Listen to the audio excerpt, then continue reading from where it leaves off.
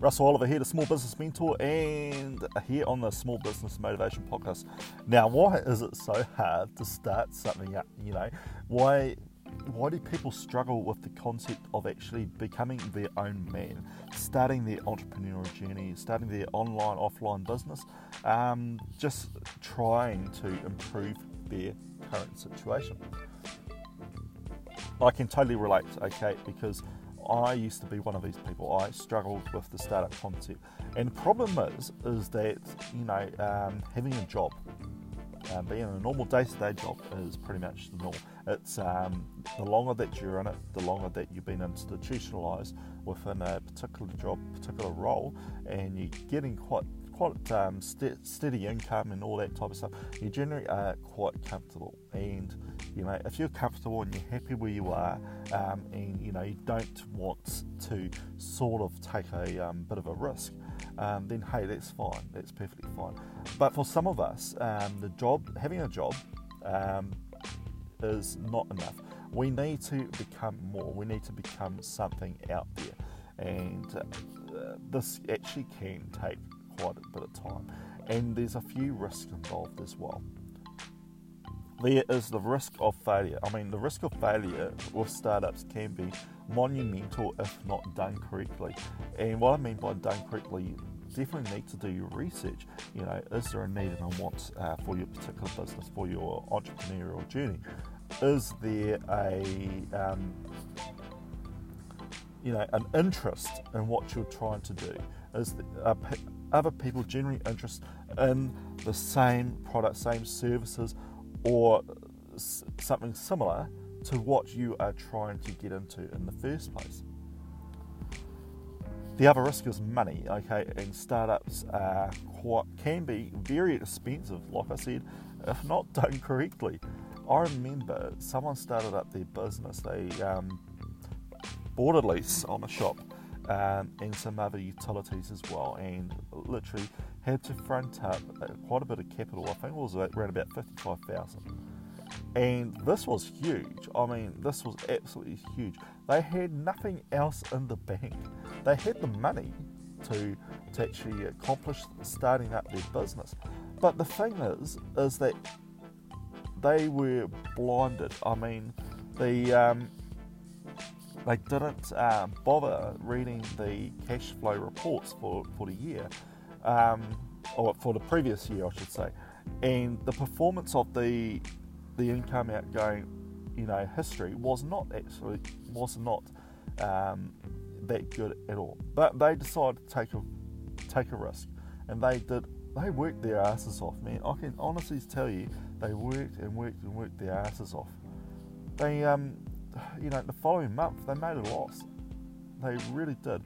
They made a loss of $30,000. And so, what I mean by a loss of $30,000, it was $30,000. They were earning $30,000 less than what they wanted to in the first place, and they were literally starting to run dry.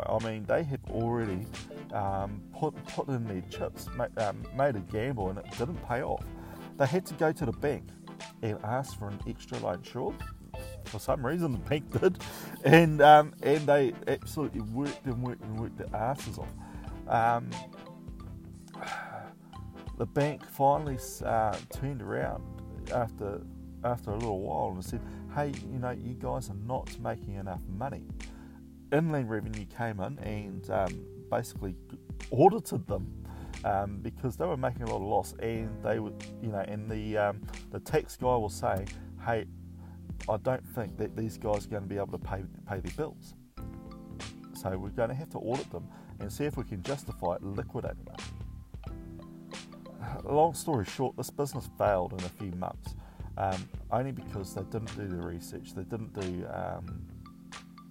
the homework into the history, the financial performance, that sort of stuff. Because money talks these days, okay? And it's the only thing that talks when you're actually starting up a business. A failing business, buying a failing business, is a huge risk. It is an absolute huge risk. But you have to know what you're doing. You have to know how to turn that around. Change the business plan, change the marketing plan, make it so that people actually are aware of your existence and that you are able to tailor for what they need and what they want. So the risk of failure is absolutely monumental, okay, and it's a lot of hard work, okay. There's another risk, okay, a lot of hard work. Now, a lot of hard work involves long nights, okay, late nights. You'll be up until, say, 11 to midnight, and you'll have to literally start around about, say, 2 or 3 in the morning if you're wanting to get ahead of the curve. And this happens for the first 2 months. And for the first 2 months, you are tested. Honestly, you are absolutely tested when you're starting up towards your family, your children, your relationships, your friends, your social life. And I'll tell you what, your social life goes down the toilet the day that you start, sporting events, that takes a back curve. Everything, absolutely everything becomes involved in you running your business, trying to turn things around, trying to amp things up, trying to make a profit. It is a daunting process. Now, with all of these things rolling around, you keep asking yourself, why the fuck would I want to start something like this? And every single business owner has actually been through that. Every single entrepreneur has been through that. Alright? And they didn't do this because they thought it was going to be sunshine and rainbows. They did this because they wanted to make something of themselves. They wanted to, get a lot more income than what they're having and actually encompass a positive lifestyle, not just for themselves, for their family and children as well. So why start? Why start something that is going to be at the detriment of your time, your relationships, your social life, your money, and your effort? Why? There's a lot of reasons out there why. Alright. There's being dissatisfied with your current job. It's not earning enough money. People being made redundant. People out there who are saying no, who disbelieve them. Now this here is it's one of the fundamental reasons why people don't do this, and it's very, very bad.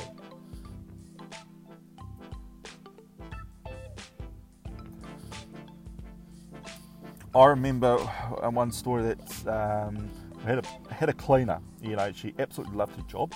I used to be a cleaner myself, but I actually hated it. But anyway, she cleaned for a reputable company, okay, and this company in itself was actually going down the toilet, and she was a little bit bewildered because she knew that she would have to stop. She would have to stop doing the job that she loves. And she was like, wow, I love talking to the people. I love I love making sure that I'm giving a service that people are actually satisfied with. And she absolutely loved it. That was her thing. And she related to the clients, she related to everyone. And she was about to be made redundant. And it was that initial fear of being made redundant, becoming nothing. That she suddenly decided, hey, you know what? I'm going to start my own cleaning business. The company in itself was about to go down the toilet, and she saw an opportunity. And she was very passionate about, continuing the income towards her children, towards her family, and encompassing the lifestyle and still maintaining the relationships she had with these people. She started the business. She had quite a lot of knowledge in regards to the cleaning business in itself, and she became a business owner. And she worked hard. She basically bought the products, the cleaning products, the cleaning supplies, and all that type of stuff off the previous business. But she had to learn how to operate the supply chain, how to operate the distribution, how to market her business, how to, literally manage and plan the business in itself. So she started with the Open Polytech. She started with the degree of New Zealand Business Management, and she learnt a whole new raft of skills, and this literally encompassed a lot of time, okay? And during this journey, she basically struggled. She struggled with the time that she had to spend with family, friends, in relation to actually doing this degree. But sure enough, she actually learned all about time management. She managed her time to a T, okay? She scheduled literally everything so that she could fit everything in: her business, her family, her children, the social life. And she managed this, like a boss. And this was, to a lot of benefit to her. She learnt management skills. She learnt a lot of leadership skills. She started employing staff. Her business started growing. She's still doing the degree to this day, and I think she is pretty much on the last 3 papers, but she already has turned over a $150,000 profit for this financial year, and that is absolutely huge. It is absolutely amazing, and she is performing quite well. She basically told me that, because I was talking to her one-on-one in one of our consulting sessions, that the main struggles that she had was with the first 2 to 3 months. And that was the hardest, because she had to force herself to learn new skills, to do new things, to, basically learn the compliance in relation to taxes, to law in itself in regards to the business. She also learnt how to operate and maintain her website, conduct email marketing, and there was a lot, okay? And she had to embed herself within the business community, surround herself with those who knew how to operate a business, and for those who would absolutely be positive in supporting her grow as a businesswoman. Startups themselves, ladies and gents, are not easy, okay? They are hard. They are real hard from scratch. But I'll tell you what, they are interesting, and you're certainly not going to be bored. And when you accomplish something, when you get that client in the door, when you basically see something working quite well, it's because of you. It's because you developed that. No one else did. You did it. And that's the satisfaction that keeps going. And when your paycheck comes in, it's a lot better. It feels good. It's a lot better. And you can literally afford to maintain an income for the kids. The only time when it fails is when you literally are dishonest within your work, when you are lazy, and when you suddenly give up, okay? A lot of people give up. When you get that feeling like, say, I can't be fucked at doing this, go back to the reason why you started up in the first place, why you are considering doing this in the first place. Feel that emotion that you felt when you were about to become made redundant, when the circumstances changed and forced you to become something more. That's it from me, Russell Oliver here, Small Business Mentor. I'll catch you later. Bye.